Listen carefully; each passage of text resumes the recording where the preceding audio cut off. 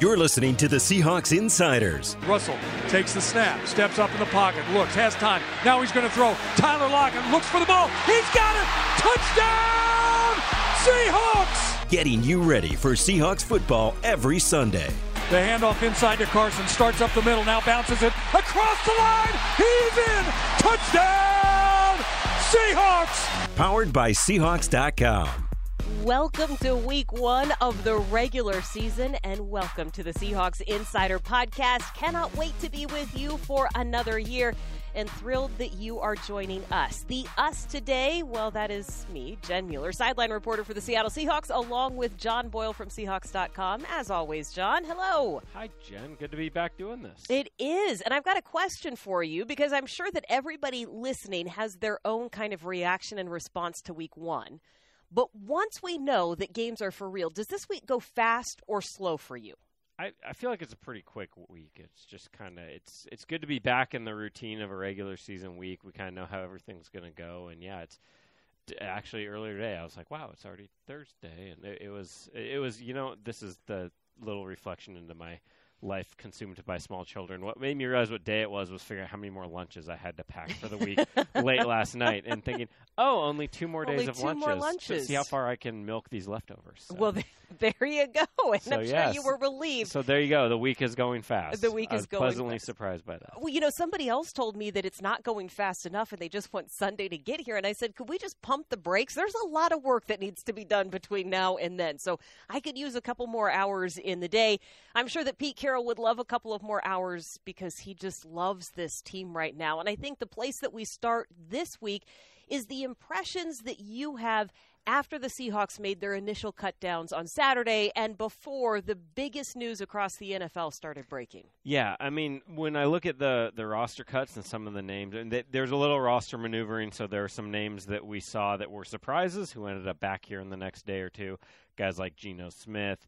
But, what really stuck out to me is the depth of the team. Pete's talked about it over and over again, and I think when the depth really shows up, when we look at some of the guys they had to let go, guys who maybe in years past were on this team or could have been on this team, and guys who were really productive players and will quickly find jobs elsewhere or have already.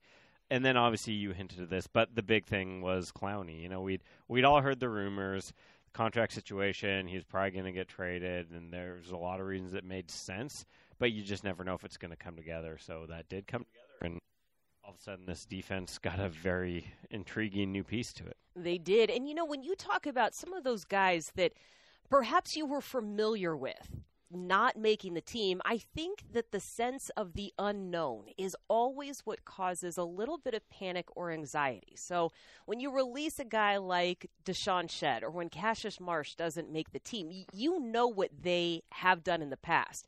And sometimes it's hard to see them go because you're not as familiar with the guys who are taking over for them. And so I think during the preseason, we heard a lot of new names, particularly in the secondary, because we already know that front seven is really strong, and that could be some source of anxiety or concern around the league or around the fan base. But I got to say, after watching this team in the preseason, zero reason to be concerned about some of these new names that you're not familiar with, but I guarantee are going to be playmakers by the end of the year. Yeah, I mean, they've got a lot of young, it's kind of Bradley McDougald and all the young guys back there. And, we know what kind of player he is. He's been fantastic since he's been here. And it's a lot of young guys otherwise. I mean, even Shaquille Griffin in his third year is still young and improving his career. So, yeah, it's not, the Pro Bowl names everyone's familiar with in the past, but there's a lot of young talent back there that everyone's excited about.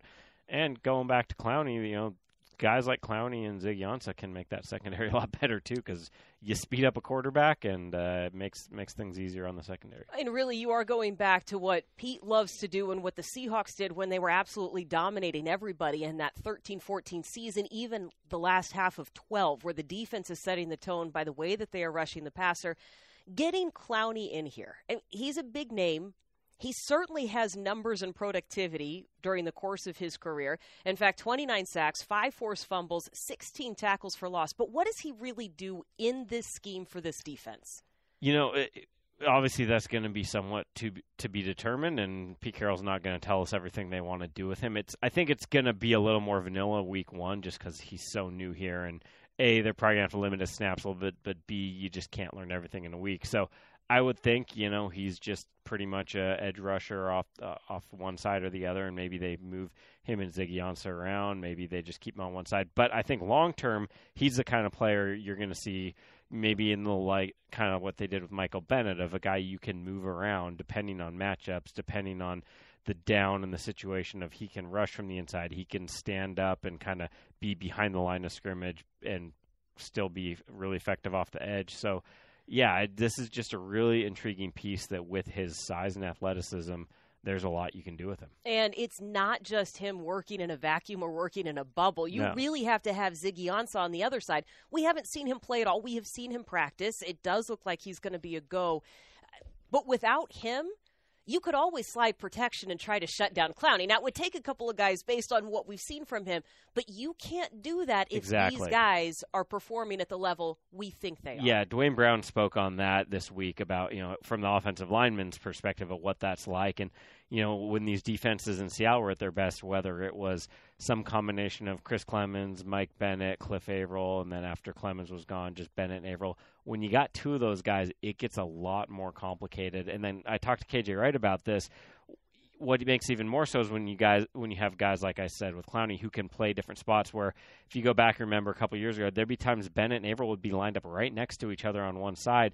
All of a sudden, that means a guard is blocking one of those guys, and you get him out in space, and it's really difficult. So there's just a lot you can do when you have two really impact pass rushers who can really make things hard. Because, as you said, you can't just say, okay, tight end, go chip here, running back that way, and we won't worry about the other guys. You got two legit Pro Bowl caliber guys to deal with. And for as exciting as it is to imagine the possibilities, I think the coaches really did try to temper expectations. I think that was as much for the fans as it was for them, right? Because everybody's jacked up to see what these guys are going to do.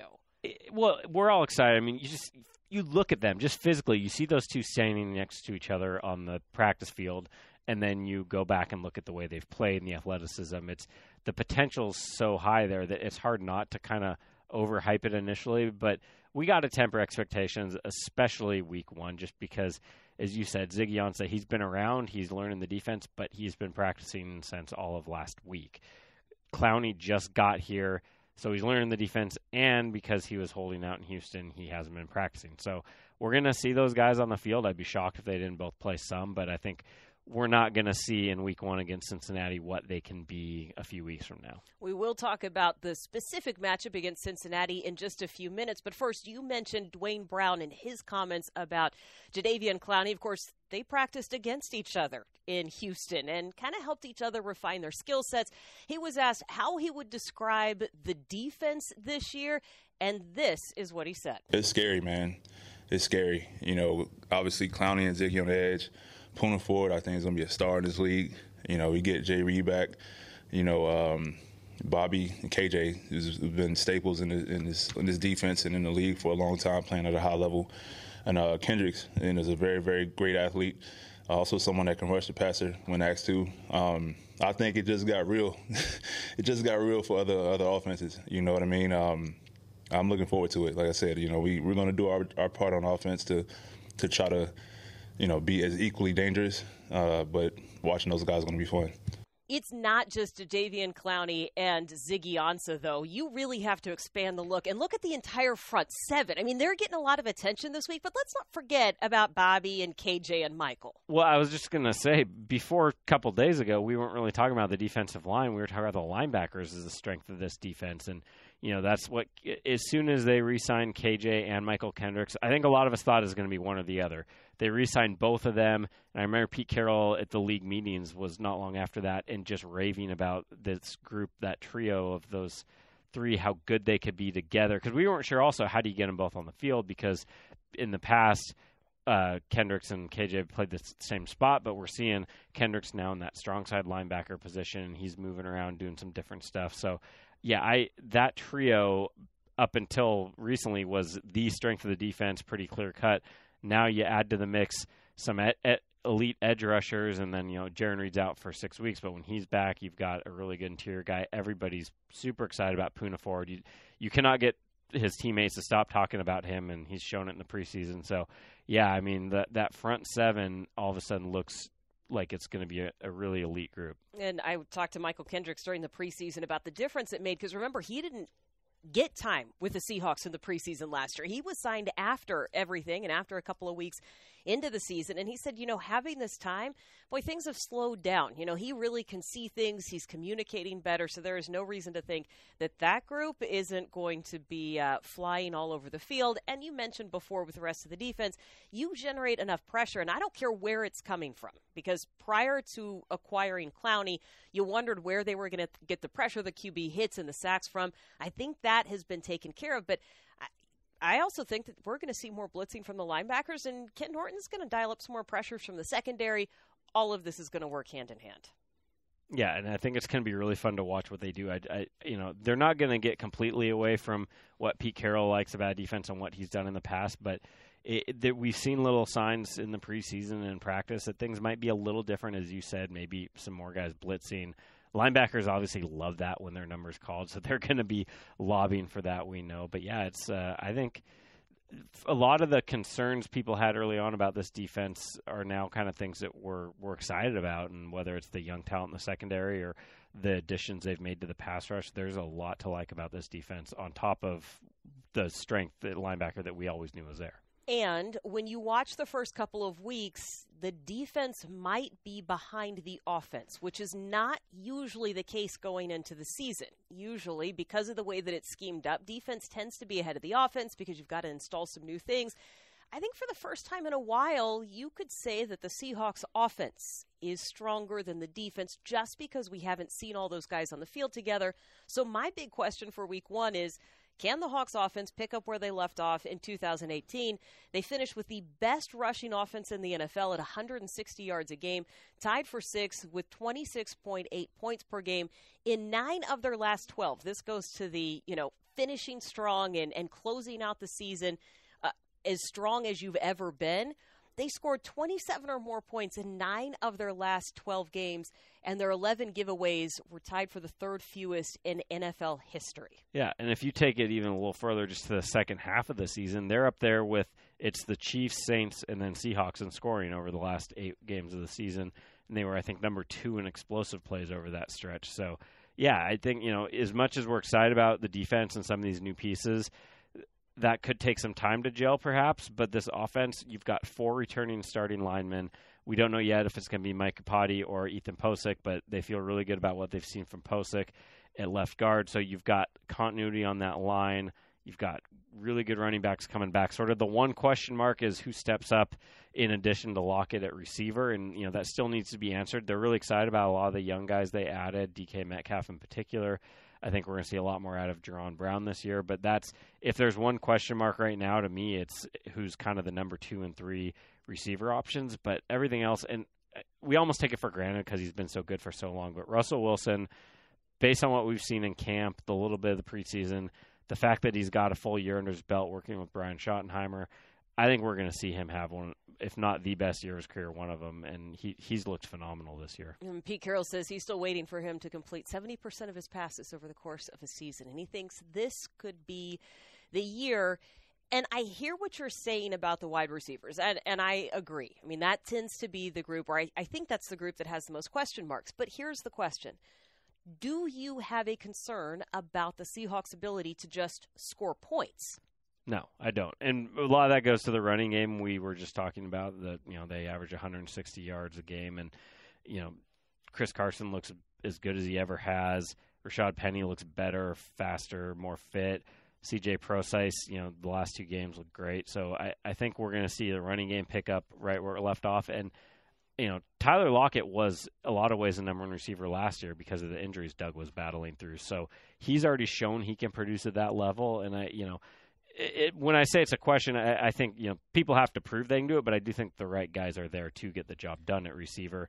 Not necessarily one guy coming in and taking over all of Doug Baldwin's production, but a couple guys, maybe it's 3 guys kind of filling the gaps. But I like the young talent there. And maybe it's the running backs. I mean, Shotty's already said, we plan to throw the ball to the running backs more. So I don't know. Do you need a second or third receiver to emerge in week 1 or 2?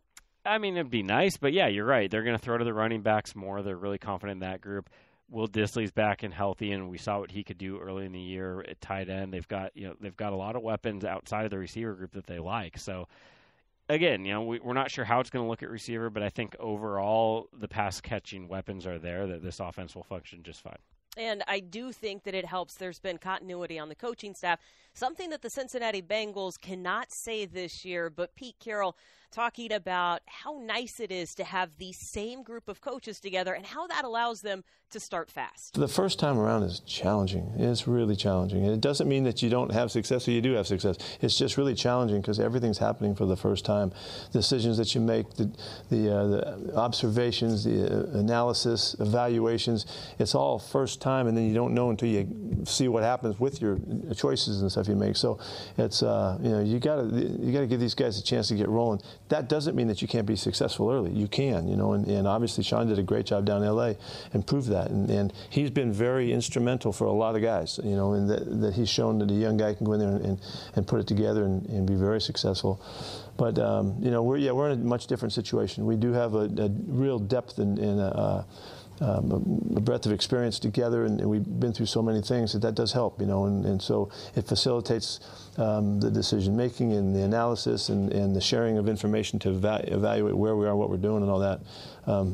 It's really important for us, so we're going to try to bank on that. So not only do you not have to learn things together this year, but I think one of the biggest benefits to the way the schedule lines up is the fact that the Seahawks start at home.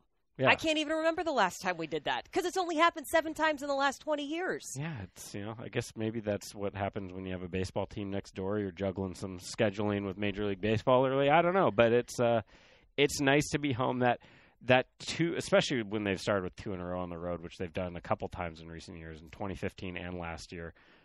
I mean, they've shown they can overcome an 0-2 start and make the playoffs. They've done it twice, those 2 examples I just mentioned, but it sure is nice when you get to start with some home games and get a little momentum and get the crowd behind you. And they've been really good in home openers under Pete Carroll. So that's, all things point to positive outcomes, hopefully.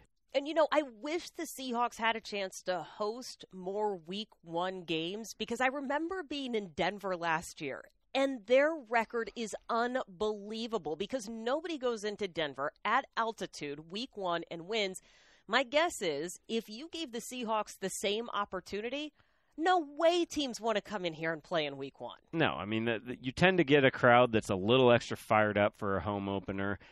This is a great home field advantage any time of the year. And then throw in the fact that Cincinnati's coming in, new offense, things are going to look a little different. They're probably still learning.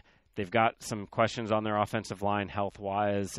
It's going to be a really tough go for their offense, I would think. And, yeah, I mean, it'd be great if we could open a home every year. It's fun. It's also easier on that travel schedule, but that's neither here nor there. Here's what we know about Cincinnati. And really, when you talk to the coaches, when you talk to the players, there are a lot of unknowns about this Week 1 matchup. But here's what we do know. Zach Taylor, new head coach, formerly with the Rams, right? We got that part. Correct. We know that 16 of the 23 coaches are new to the organization. So there's a lot of newness.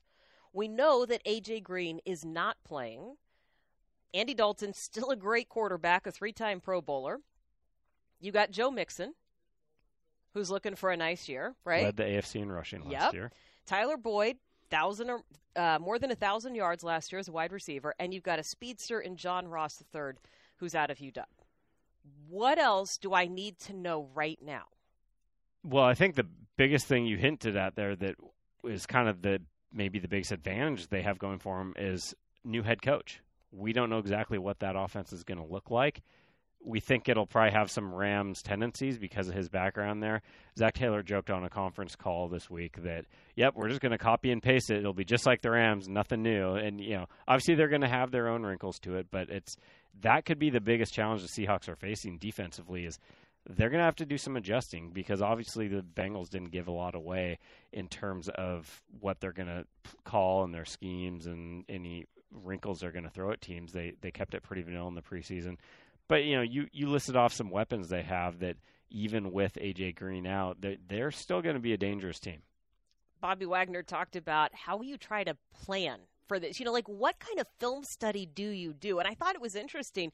He said, look, you can go back and you can look at the Rams all you want, but now you're looking at personnel groupings. And Cincinnati doesn't have the same personnel. So Zach Taylor can joke about it all he wants, but he doesn't have Todd Gurley running. You don't have the same quarterback. And so Bobby was talking about you just look at tendencies and types of plays that would hurt you and try to scheme off of that. But I got to think the Seahawks defense just has some experience going for it that you can just go back in that mental Rolodex. Well, and especially the linebackers who you just mentioned. When Bobby Wagner's the one making the calls and helping guys with adjustments and everything, having a guy that's A, as smart as he is, but B, has seen as much football as he has, and then you factor in that the guy next to him, KJ Wright, they've played together since 2012, so it's not just their individual knowledge, but it's that they can help each other out and know what the other one's thinking, what they're going to do. So that it'll start with them in terms of getting everybody in the right place and doing everything right. But yeah, there is kind of an element of just trust in what you know about football and what you're seeing, and then go out and tackle the guy. As KJ said, ultimately it's finding the guy with the ball and tackling him. Well, sounds simple, but it's also Ken Norton saying, if you've watched football for a long time, there's only so many plays you can run. Exactly. Like, well, I get that, Coach, but there's still got to be something more to it.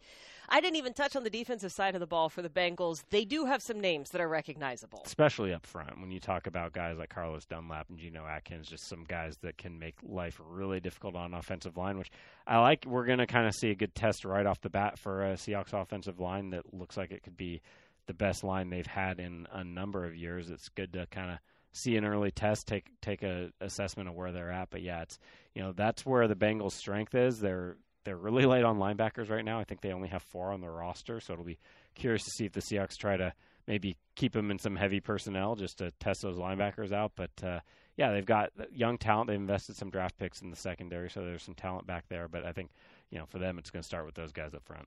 Okay, here's the last question before we wrap up the Seahawks Insider podcast for this week. And I want everybody listening to think about this. Obviously, a win is what the Seahawks want this week. But outside of just getting the W, what do you want to see happen that will make this an even bigger win for the team? I have an answer in what I want to see happen in week 1, but what do you want to see that would really highlight this team is on track, they're doing what they're supposed to be doing, and this is what's going to signal a good season? Well, I mean, the first thing for them to be on track is to run the ball on offense, and everything will kind of play off of that. But if we're looking for some specific things, I'd like to see, maybe this plays off the pass rush, but I'd like to see the secondary get some takeaways to show that if that's kind of the area we're least sure about on the defense, if they can get off to a good start, get the confidence going, I think there's a lot of young talent there that is going to be maybe better by the end of the year than most people on the outside are thinking, especially those cornerbacks. I think we're going to see Shaquille and Trey both take their games up quite a bit. So, obviously getting Ziggy and Clowney going, even if it's in reduced roles as they build up, if we can see them getting that pressure, that would be great to see. Okay, mine is I want 140 yards rushing. I'd like to see we're getting Chris really Carson. Specific. I know. Okay. I didn't have Carson. Numbers ready. Well, that's because I didn't give you a heads 2 up. interceptions and a combination of 3 sacks between Onsen and Clowney. Ooh. There you go. I'd like Chris Carson to come up with 100 yards, and I'd like an additional 40 yards on that one. Because if we're moving the ball that well, we're scoring points. That's what they're going to need. We would need more time to continue. We don't have it. We are getting the wrap signal. So that is it for this week's edition of the Seahawks Insider Podcast. We are thankful that you are joining us for another season. We will talk to you next week.